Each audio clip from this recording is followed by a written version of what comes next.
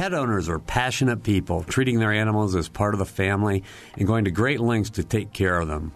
Besides basic needs like food, water, grooming, and love, many pet advocates say there is one thing that is crucial to caring for pets: spaying and neutering them.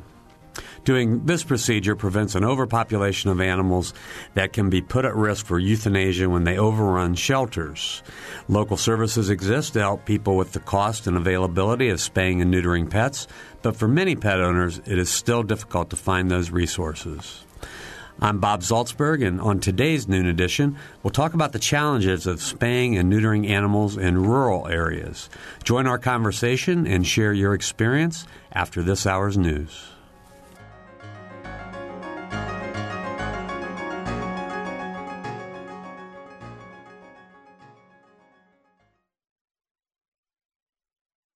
Production support comes from Smithville, a locally owned business serving central and southern Indiana since 1922, with residential and business internet, voice, and security services. Smithville, local pride, global technology. Information at smithville.net. And from IU School of Public Health Bloomington, addressing public health needs by preventing disease, promoting health, and improving quality of life across the state and around the world through research, teaching, and community engagement. Offering undergraduate and advanced degrees. publichealth.indiana.edu.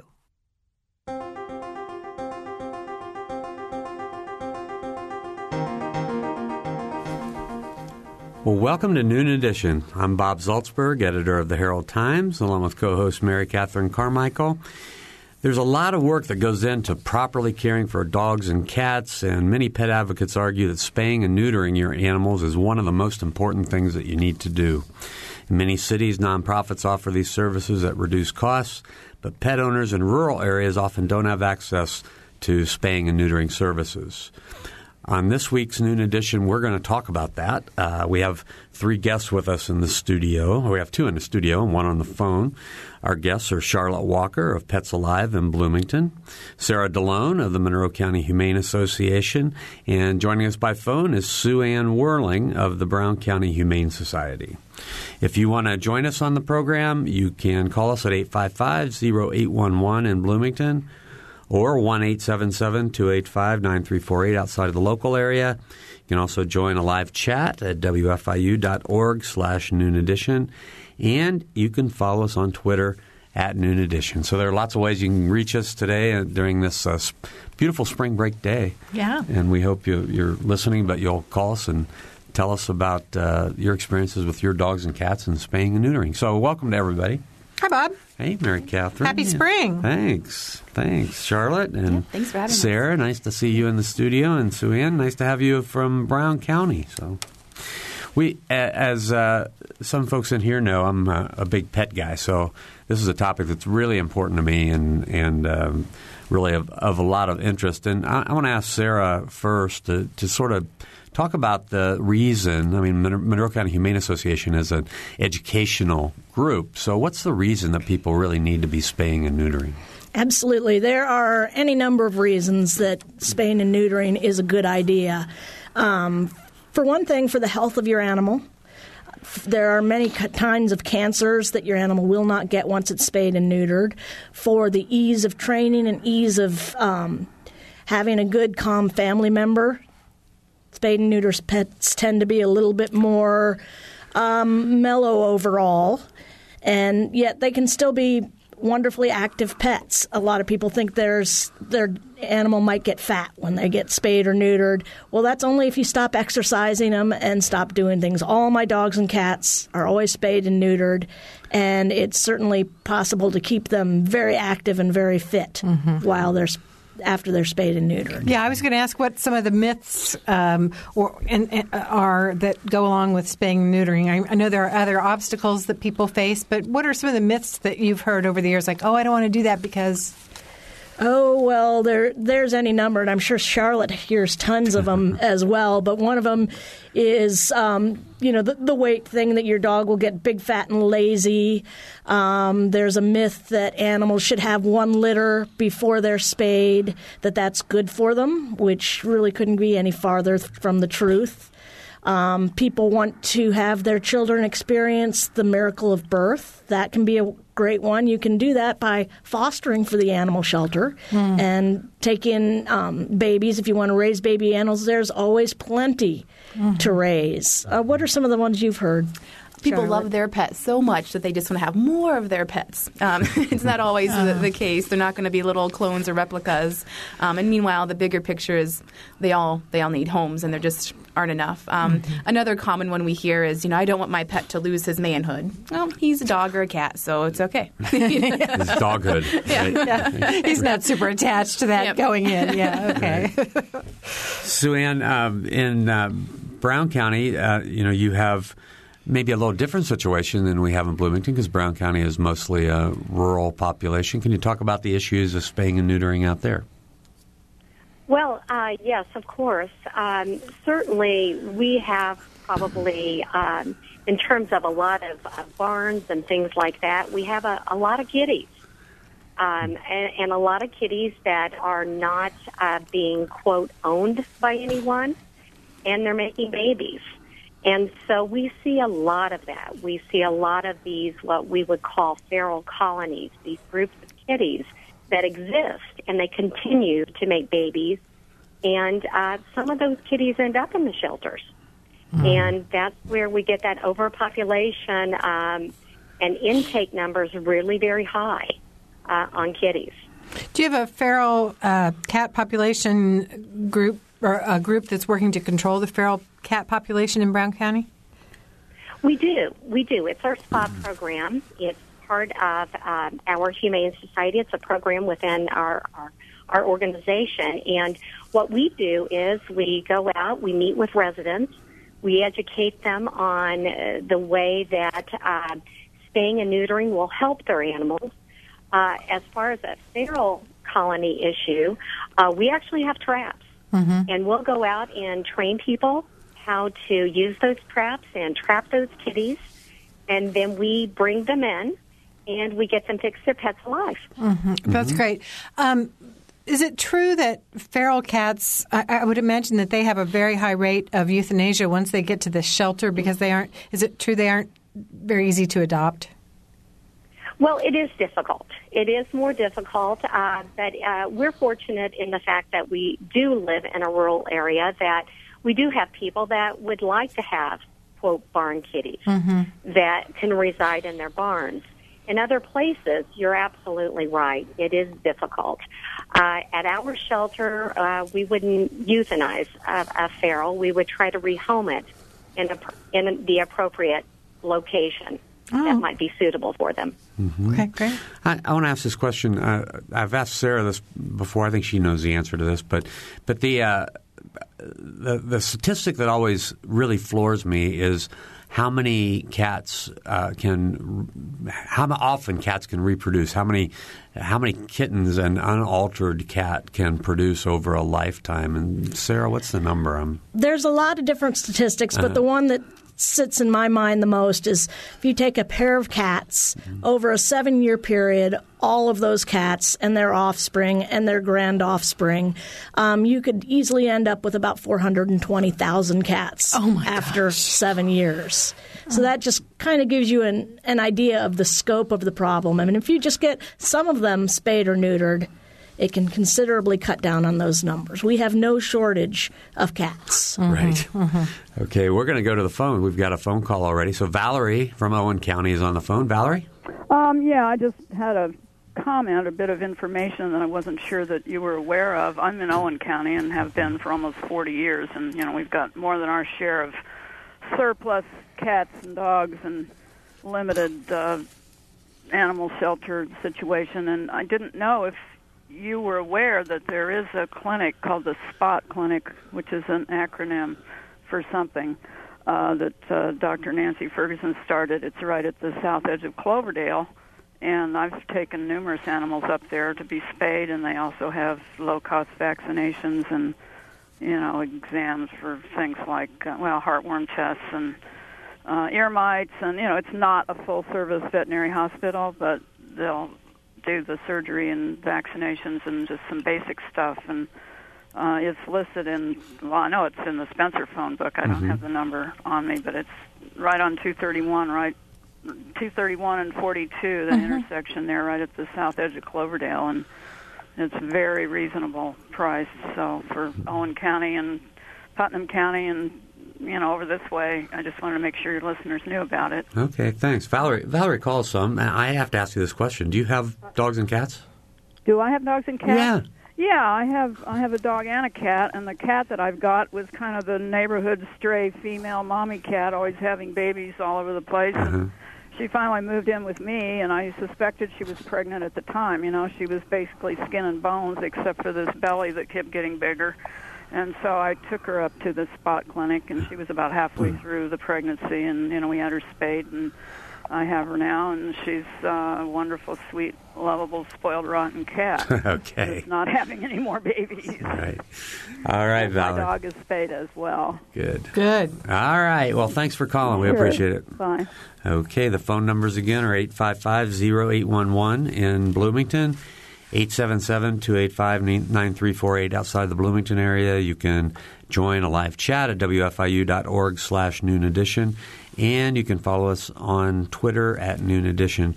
Charlotte, you were sort of nodding when she was talking about this Spot Clinic. Yes, actually, Dr. Nancy Ferguson that she referred to, their founder, actually is now one of our full-service, or full-time, not full-service, or full-time veterinarians. We have 2 full-time vets on staff to do these surgeries. We do about 80-plus a day.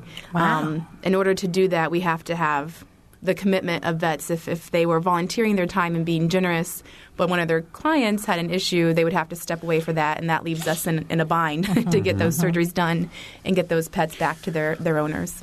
Well, let's sort of back up a little bit and let you and Sarah both talk about what your organizations do. Pets Alive is relatively new compared to the Humane Association, but can you talk about why Pets Alive was founded and what you do? Yeah, we actually were founded in 2002 as a response to the euthanasia rates at the Bloomington Animal Shelter, and we did a lot of things with the shelter as far as trying to get more pets adopted. We figured that's how we'll get the rate down, and it just wasn't successful. And, you'd have a few adoptions, but you'd have 10 times as many animals come in that day. So we found that spay-neuter was the solution to overpopulation. The only way to reduce the number of pets being euthanized is reducing the number that comes through the door. There's a statistic from Spay USA and the Center for Disease Control and Prevention that says, for every one person that's born, there are 7 pets that are born. So there just will never be enough homes for these animals. So we've got to reduce the number of animals that need homes. So in 2005 is when we opened our doors as an actual nonprofit spay-neuter clinic.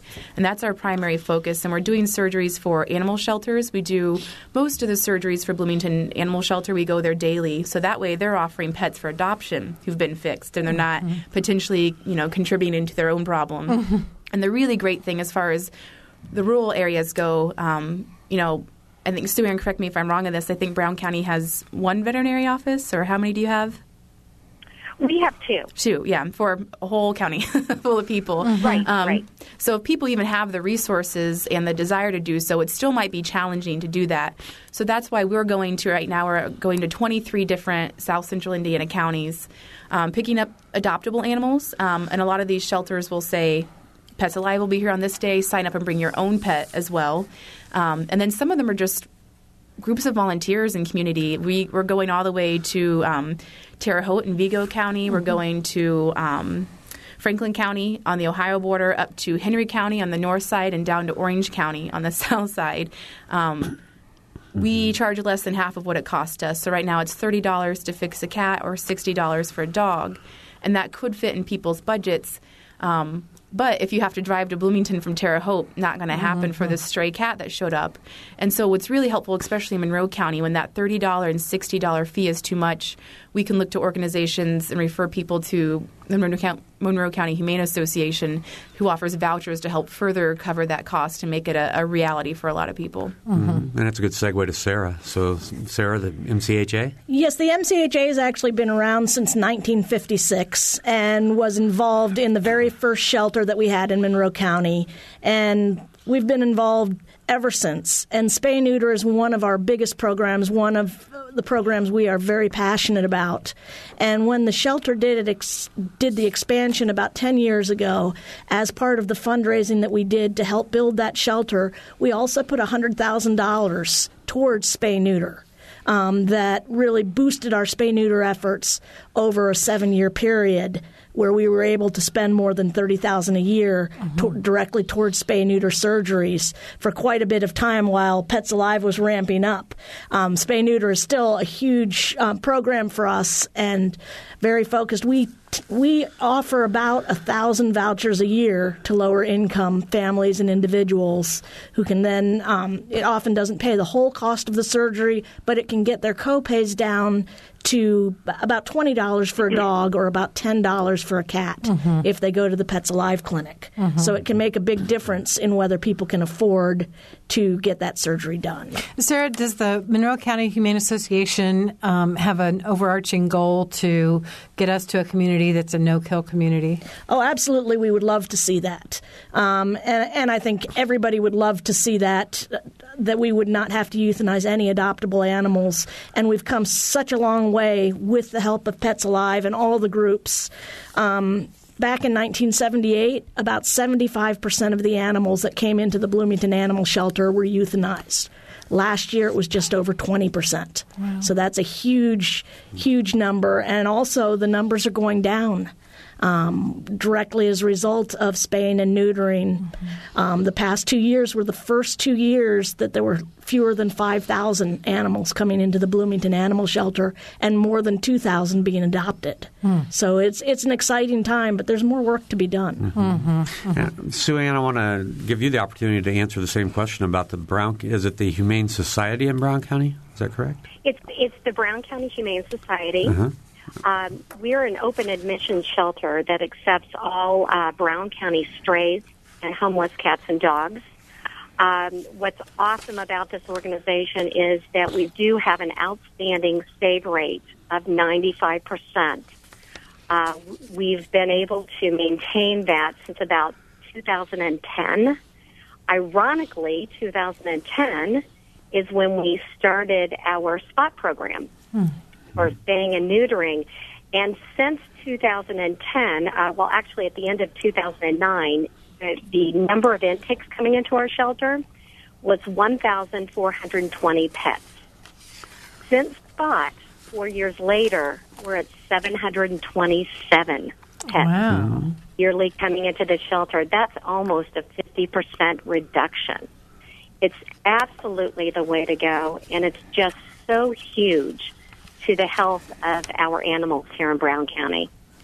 I'd like to ask each of you if you feel that you've made progress as far as people's attitudes towards spaying and neutering. I know that we've been doing a show along these lines for many years, and I was always surprised that we'd get people who would call and feel really quite passionately against spaying and neutering. Are you seeing those attitudes change over time? I work a lot in the schools. I'm the education director for the Humane Association. And so I do between 200 and 300 programs a year, many of them for the lower elementary school levels. And then I also participate in the Franklin Initiative's reality store, where 7th and 8th graders learn about balancing their budget and all sorts of things. And I run the pet table there. And one of the things we talk about with those 7th and 8th graders is spaying and neutering and their attitudes towards that. And over the years, I've noticed more and more kids, when I suggest spaying and neutering, they say, oh, of course we'll do that, of course. Whereas in the first couple years I did it, I saw much more resistance. And you'll have a few kids who don't want to do that, but in general they say, oh, of course. And even when they had to pay an extra fee to do that during the reality store, I would say at least 75 to 80% of the kids who bought pets went ahead and got them spayed and neutered. Wow. And what we find is there are a majority of people who want to get their pets fixed. They're just not aware of the resources or think they're not it's not a possibility. There definitely are people who have the reasons, or there are some myths, and those tend to be more prevalent in the rural communities. I grew up in a rural community, and I know the mindset of my family and our neighbors. But the difference for me and my family was education. Mm-hmm. And so that's really, really we strive. And so when someone comes to us and they say, well, we just wanted to have one litter, we work really hard to make sure, well, here are the pros and cons of that, mostly the cons, and try to encourage them to not do so, but really, really work hard on making sure that we don't tell them that they're a bad person for not fixing their pet. We want to form a relationship with them and sort of stay on positive terms and give them that information that hopefully will change their mind. And with Sue Ann and the SPOT program in Brown County, they do a great job of building relationships and establishing trust with the residents in Brown County to help encourage them to get their pets fixed. Mm-hmm. All right. If you have questions or comments about spaying and neutering animals, if you've got pets at home and you want to talk to us about that, please give us a call, 855-0811 in Bloomington, 877-285-9348 outside of the local area. You can also join the live chat, wfiu.org/Noon Edition, and you can follow us on Twitter at Noon Edition. So, Sue Ann, we've got you for about another 5 minutes. So in Brown County, what is your biggest issue when it comes to animal welfare?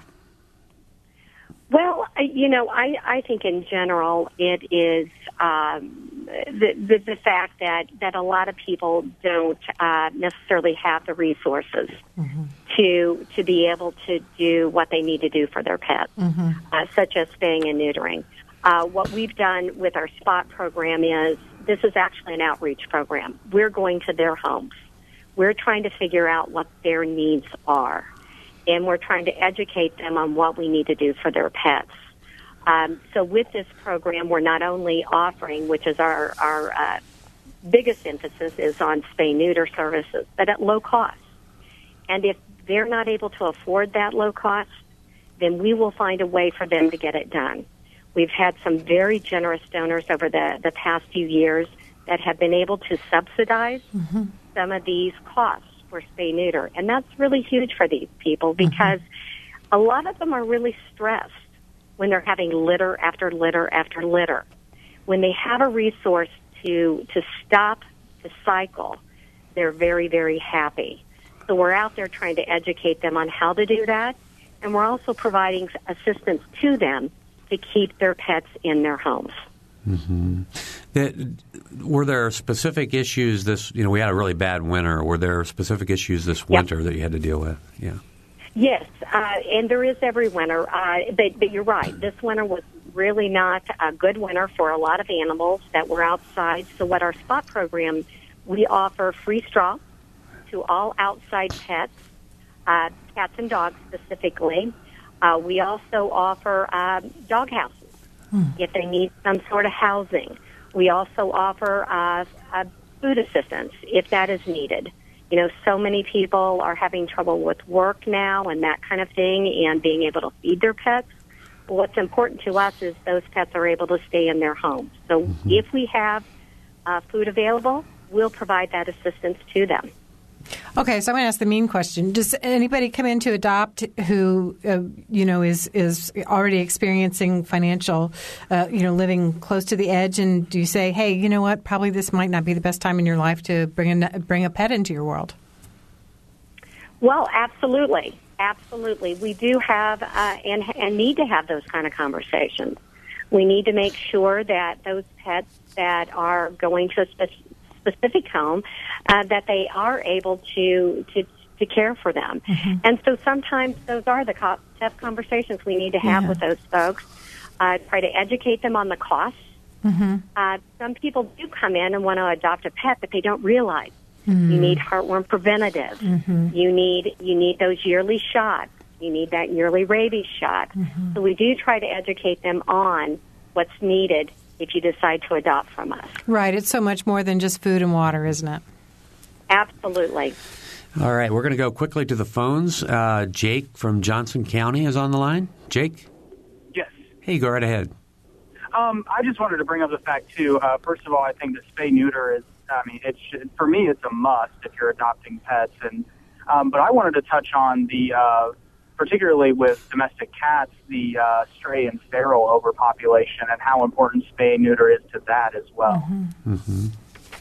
Any Yeah, Yeah. It's a huge Charlotte? problem. And when this cats are so hard because, if you see a dog running loose in the neighborhood, everyone scrambles and tries to do something. Right. If you see a cat running loose, well, it might be a neighbor, and so you might not do anything about it. Or if you try to do something about it, you're bound to be unsuccessful. Normally, yeah. Yep. So what we do, we offer at Pets Alive feral cat traps. They're humane traps where a cat goes in, can't come back out. And we offer those mostly for free. We ask for a $50 check that we don't cash, and when you bring it back to us, we just hand your check back. And it gives people the opportunity to take some sort of control over a situation that they're having in their area. In 2012, we've been doing them for a long time. In 2012, we did 311 surgeries like this. Last year in 2013, we offered free feral cat surgeries, and we did over, 367 in 1 month. We did. Oh my gosh! We did in 1 month. We did more than in a year. And the really great thing is, we're doing this for all 23 counties that we serve.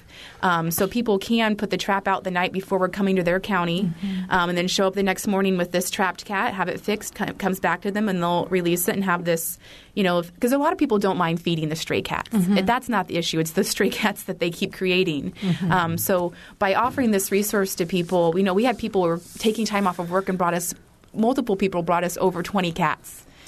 The last time we did this in October. So we're really excited to be able to do this again. And next month in April, actually, with funding from PetSmart Charities, we'll be doing free feral cat surgeries again. And it really makes a difference because a lot of times they aren't adoptable. It's harder for shelters to deal with them. So this can really put a cap on that population. Wow. And then you mark all the cats too, don't you, so that you can tell whether they've been fixed? Because I know a lot of times people will see a cat out there and they don't know whether it's been spayed or neutered or not. If it's just a neighborhood or community cat, they're starting to be called now.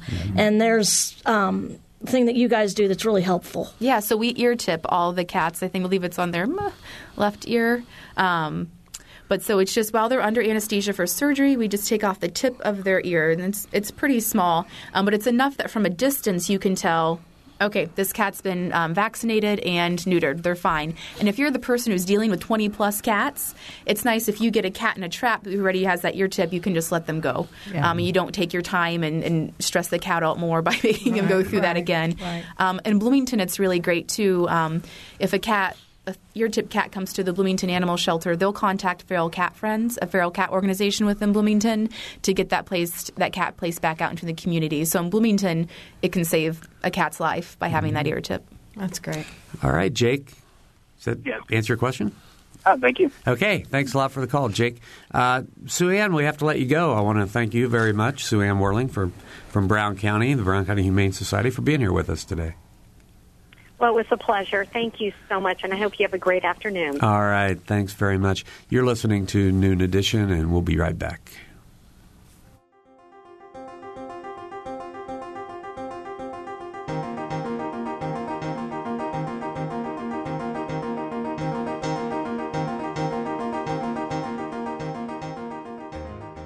This is Noon Edition on WFIU.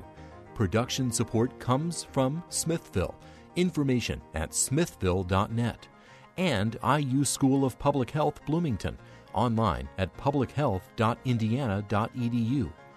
WFIU News covers South Central Indiana and the state each day. You can read news throughout the day as it's posted on our website at wfiu.org. And you can pick up a digest of all the top stories. It's like a newspaper delivered to your inbox each afternoon. It's a free and easy way to stay on top of not only the headlines, but also the in-depth audio, video, and print news stories you can't get anywhere else. Subscribe right now at wfiu.org/news.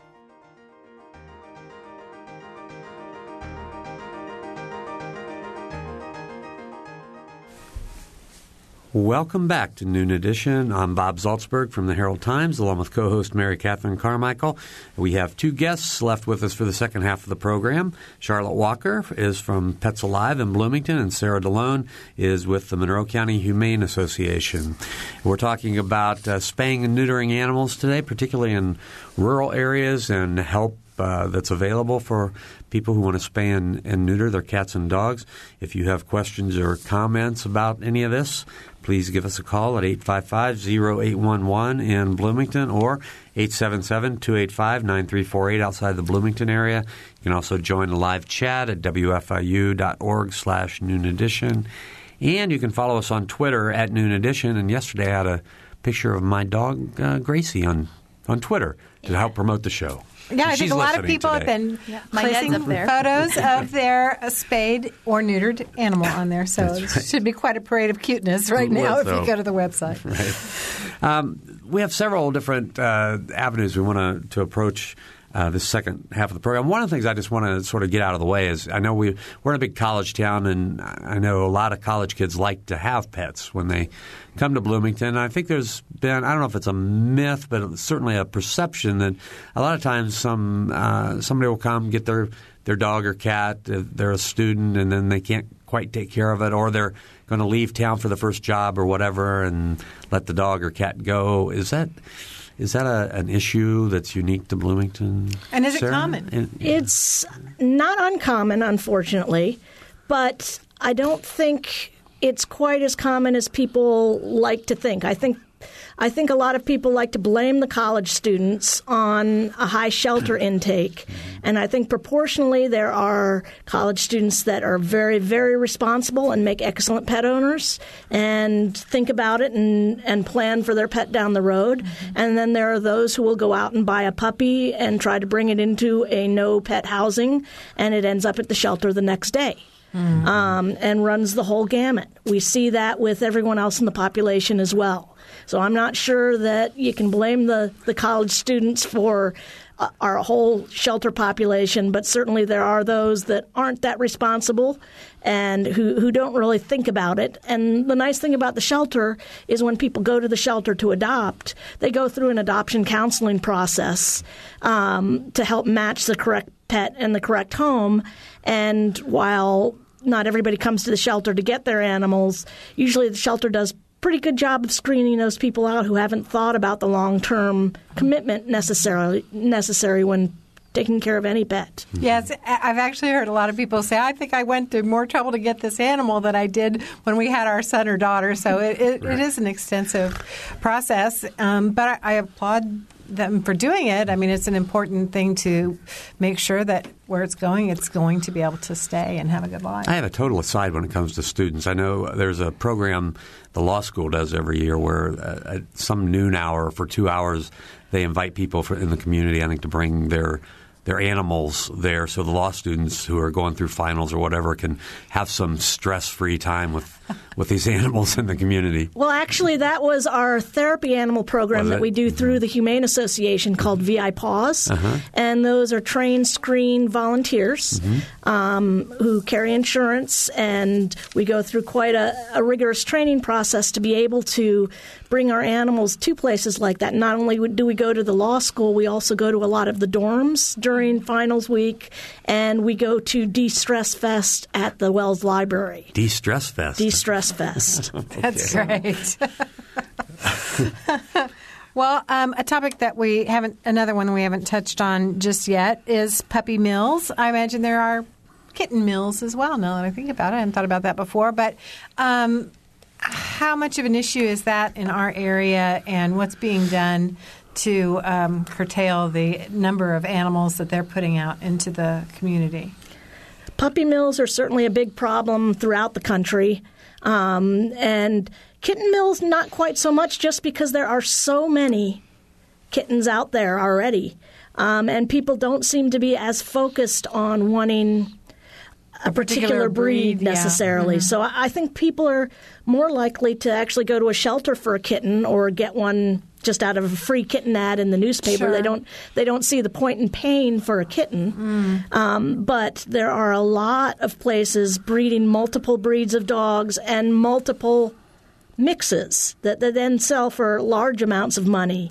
Labradoodles, Shih Poos, Yorkie Poos, Maltipoos, anything that you can mix with a poodle. Yes, they make darling dogs, but they are truly a mixed breed dog that you can find lots of them at shelters. And here people are paying $1,000, $1,500 for a crossbred dog that they're not sure what they're going to get. I just think it's an interesting phenomena that we've run into, and it's certainly a cause for concern. Sarah, do you think people's expectations are a little unrealistic when they, let's say, they buy a Yorkie? What was one of the breeds? Like a Yorkie Poo? A Yorkie Poo. Okay, let's say. So they just assume that dog will have these personality traits automatically. Absolutely. And then sometimes that doesn't happen, or often that doesn't happen? Or how does that work out? Well, unfortunately, a lot of times they think the animal will actually be healthier if it's a mix of two breeds. And while that can be the case in some cases, a lot of times when you have people breeding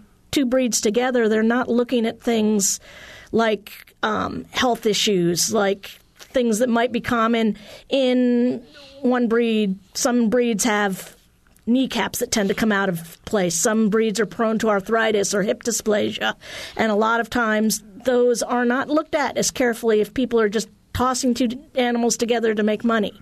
And that can make for some very unhappy situations where people get an animal that ends up having a ton of health problems. I know in Indiana getting legislation passed about puppy mill regulation has been very difficult. We're an agricultural state, and I know that farm-related organizations are often very wary of any kind of legislation as it relates to the protection of and regulation of keeping animals. Do you feel like we've made any strides, or where does that stand? Just kind of an update, if you don't mind. We have made small inroads, and we've made small steps, but I think addressing this issue long-term in Indiana is going to be a very gradual and a very small step-by-step process. When you look to purchase a pet, I always like to know where they come from. Get them at the shelter if at all possible. But if you ever walk into a pet store or something like that and they do have puppies for sale, at least here in Bloomington, they have to post where they got them and who the breeders are. And to me, a really large red flag is if you see the same breeder for multiple different kinds of dogs. To me, that shows in kind of big red lights potential puppy mill, because most people who are breeding for the love of dogs or breeding for a specific purpose have maybe one or two breeds, but you're not going to see them breeding multiple. Do you find that to be true, Charlotte? Yeah, absolutely. And what we find a little bit more is the backyard breeder, if you will, which can be as big of a problem as far as overpopulation is concerned. So when we interact with anyone who wants to have a puppy or has had puppies, especially wants to have puppies or kittens, we can sort of say, well, okay, are you familiar with what age they'll start needing vaccines? Do you know what the state requires? Are you prepared to vaccinate this many animals? And once you start telling them what it takes to be a responsible breeder, because a lot of people don't have any intention of being irresponsible, they just want puppies. Why not? Yeah. Once we give them that information, they're a little bit different. And we do see a lot of dogs sort of coming through that have probably been purchased through, in the long run, puppy mills. And you're just like, well, it's getting fixed. Yeah. And we're happy to be there. I want to come back to this topic, but we have a phone call, so I want to go to the phone. And Victor from Spencer is on the line. Victor? Hi. Hey, Victor, go ahead. I live north of Spencer, and the issue I'd like you to address a little bit is the role of law enforcement. The other night, there were 3 strays up on the highway here, and kind of had a go-around with the deputies. They do not transport dogs. Apparently, the local humane does not accept them from the deputies. And I'm telling them it's a hazard. They're telling me, well, you tell us what we should do. We don't transport them. We ultimately ended up bringing them onto my property and putting them into a fenced area that I have. And to their credit, they did find the owner, or a representative of the owner who did call and said that he'd be by the next morning to pick the dogs up, and he was there the next morning. But I was a little aghast that if you have a hazard of 3 dogs on the highway, that and the 2 of them were pits, a female that had clearly had pups very recently, very sweet dogs, but the relationship between the helping groups and law enforcement, if you'd speak to that some, and I'll I'll listen offline. Okay, thanks, Victor. It's a really challenging problem here in Indiana because it's all over the place, county to county, and typically the more rural the county, the less formalized animal control there is. We're lucky here in Monroe County. We have both the city animal control department and the county animal management department. The county animal management department is run through the sheriff's office, but many counties do not have any formalized animal control at all. And it makes for situations like you just described, and it's a very difficult thing for people to know what to do with those animals, those strays that we find. And I'm sure you run into that with a lot of your transport partners. Right. And one, thanks to Victor for being the responsible citizen and sort of taking that into his own hands. And that's a lot of times in more rural areas what happens with, feral cats, stray dogs, those sorts of things, because people are more, I've got 50 acres for the dog to run on. Well, that's how she's going to have puppies. Yeah. That's how she's going to run in the highway. And yeah, our transports definitely deal with that. And it's always challenging because a lot of times it's the animal control duties are left to a sheriff's department. In Bloomington, there are, though, 2 specific animal management officers from the sheriff's department who do that. In most counties, it's sheriff's department employees who maybe haven't had sufficient training. And they're working, and Owen County is a perfect example. They're working with a smaller shelter that doesn't also have the resources to maybe help train them or to take in these animals. So it's really challenging. The Humane Society of the United States, though, I believe, is trying to start to work with more rural communities, getting training for law enforcement officers to help them know what to do. Because there are also things like a bat with potential that could be infected with rabies. Public safety is really on the line. So trying to get that training out to those officers. All right. If you want to join our program and talk about why you think spaying and neutering is important to the greater society, or if you don't, why you don't think it's important, please give us a call at 855-0811 in Bloomington or 1-877-285-9348 outside of the Bloomington area. You can also join us on WFIU.org/Noon Edition. We have a live chat going on, and you can also follow us on Twitter at Noon Edition. I wanted to go back briefly to the idea of puppy mills. I want to ask you, each of you, have you been to one? Have you seen them, Sarah? Actually, I have participated in raids on suspected puppy mills or mass breeding operations, and it was something I'll never forget. It was not a nice situation. The one I went on was in the winter, and there was a small room that had dogs stacked 3 high in cages, puppies who had just been born. The only heat was a small space heater, and it was very difficult to breathe without a mask because of the odors involved. There were animals with open sores, animals who clearly hadn't been out of cages in quite a long time, probably had never, ever had a haircut or grooming in their lives, completely matted, covered with fleas, and it was just a very unpleasant situation. And a lot of people, when they get a cute little puppy that may be brought to them by a person, the breeder says, well, I don't want you to come to my house. I'll just go ahead and meet you at your house or meet you in the Walmart parking lot. To me, that's a huge red flag. If you are purchasing an animal from someone, you want to see where that animal was born, where that animal was raised, what its parents are like, or at least the mother, because there's an awful lot that can hide behind closed doors. And those cute puppies that come out of there, while they may be adorable and fluffy and cute and make wonderful companions, a lot of people don't realize the horror and the the situation that's going on behind closed doors for the parents. That you're actually participating in by purchasing that animal. Well, I wanted to mention that. I'm glad you really described that. We got a puppy from the puppy mill rate of 2010, maybe. Yep. It was in Greene County, and we took a mama. We took one of the mother dogs, and she's the sweetest dog. She's a little Shih Tzu. She's tiny, but she was 18 months old, and she just had her second litter at 18 months old. And so I just wonder if that puppy mill hadn't been shut down, how many litters of puppies this poor girl was going to have. We also have one of her puppies who's like twice her size because she's lived, without that. And what you described about the filth, I mean, this little dog, she stayed with at the shelter. The Humane Association participated.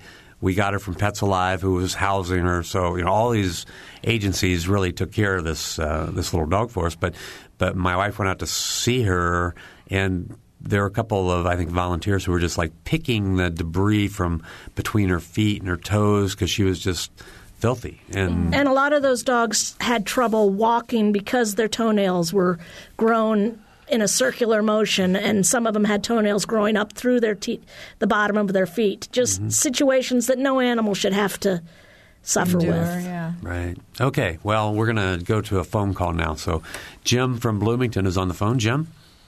Yes.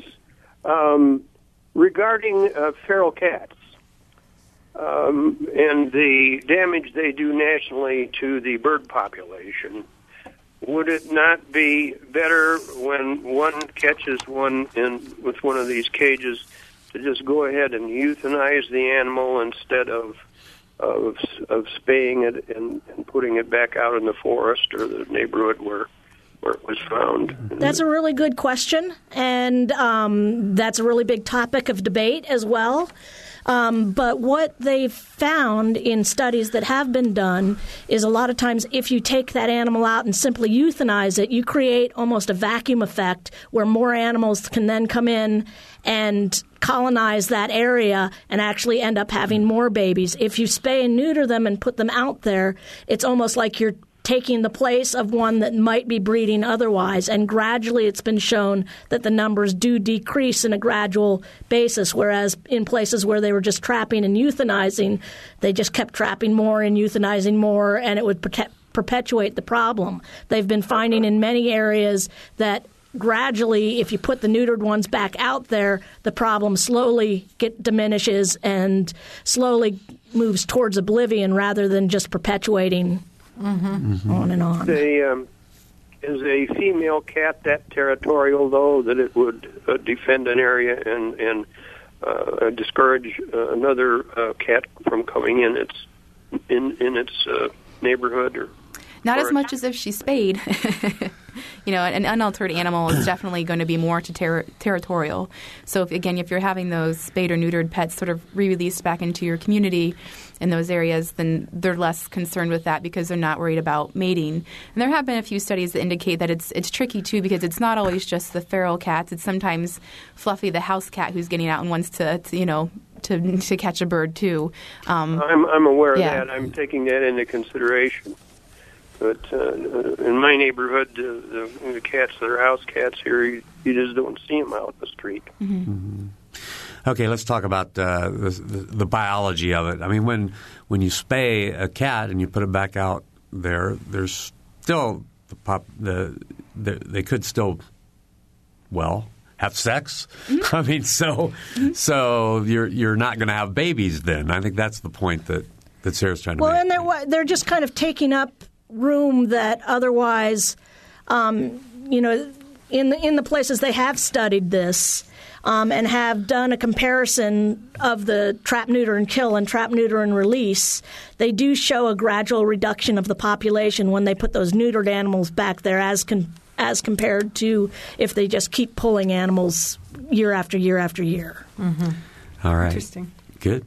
Okay, we have just a few more minutes to go. If you want to give us a call and talk about spaying and neutering, You can call us at 855-0811 in Bloomington, 877-285-9348. Outside of the Bloomington area, WFIU.org/Noon Edition is the website, and Twitter, the Twitter handle is @Noon Edition. So what is the appropriate age at which to spay a cat or neuter a dog? Do I have that terminology right? Yeah. Okay. Well, you spay females and neuter males. Oh, okay. Yep. All right.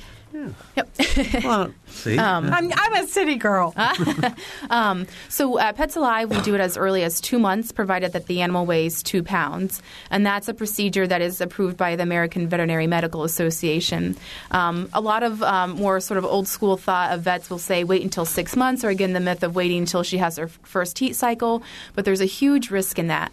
And to be honest, for most pet owners, getting your pet fixed at 2 months isn't completely necessary. If you want to wait until 4 or 6, it's, acceptable. We'll do the surgery then too. But with that 2 months is really, someone who just wants to be really proactive and not worry about that first heat being the one where the pet gets pregnant, or that their dog, their young male, could go impregnate a female and contribute in that way. It's important. But for our animal shelters, it's so important when they have these adorable 2-month-old puppies that they want to put up for adoption.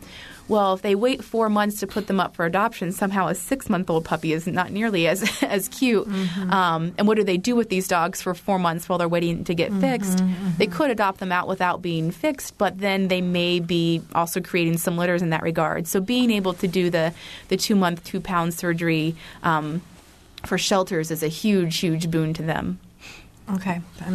Well, let's just review in the last couple of minutes for people who may not feel like they can afford to spay or neuter their companion animals. What services are available, Sarah, first through the Humane Association? Well, through the Humane Association, there's a number of things. There's our General Spay-Neuter Assistance Program, which is called SNAP, and it's available all year round for lower-income individuals. Call in. We take an application over the phone. We send out a voucher that covers a portion of that spay or neuter for your pet. There's also there used to be a huge problem with people who they called them frequent flyers at the animal shelter, would just bring in litter after litter after litter after puppy or kitten, same animals having babies year in, year out, and bringing those babies to the animal shelter because they couldn't find homes for them. We also have the litter relinquishment program, whereas anyone who brings in a litter of dogs or cats to the shelter and needs to give them up, we can provide vouchers for both parent animals to be spayed or neutered for free, no questions asked. So that's another great option. And then combine those programs with various specials we have, and then combine them with the specials that Pets Alive has, and you can really get a lot of animals fixed for a very low price. Charlotte? Yeah, so we do as much as we can to get grants to help further reduce the cost. We subsidize the remaining fee. We charge half. We use donations and fundraising for the rest. But anytime we can get a grant, it always subsidizes the cost for owner. So we're still doing our part in working in fundraising, but that cost to owner is lower. And that's so every time we lower the cost, our surgery numbers really, really increase. So, again, the grant in April will have the other program that's a possibility that we love. It's throughout the state because we love being able to refer people to Monroe County Humane Association, but that doesn't work for all the people that we serve. It's through Spay-Neuter Services of Indiana. It's SNSI. So if you've seen the pet-friendly license plates throughout town, that's where that money is going, into a state fund for anyone who receives basically any form of federal assistance, or if they meet certain income requirements, they can receive a voucher. Basically, they would send in proof of eligibility and a $20 money order, and then they'll get a voucher back they can use at our clinic, and they're actually veterinarians throughout the state who participate in this program. So they can, in Terre Haute, they can drop it off with their pet for surgery there, or they can go to a local vet wherever they are. So then they're just paying for that. Okay, so we are out of time.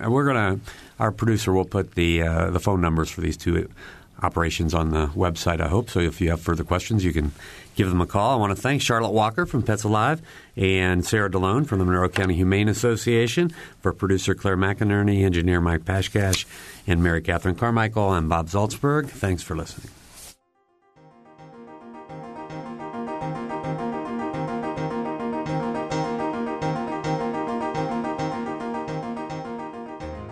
Noon Edition is a production of WFIU and the Herald Times. A podcast of this and other WFIU programs is available at WFIU.org. Production support comes from Smithville, a locally owned business serving central and southern Indiana since 1922, with residential and business internet, voice, and security services. Smithville, local pride, global technology. Information at smithville.net. And from IU School of Public Health Bloomington, addressing public health needs by preventing disease, promoting health, and improving quality of life across the state and around the world through research, teaching, and community engagement, offering undergraduate and advanced degrees. publichealth.indiana.edu.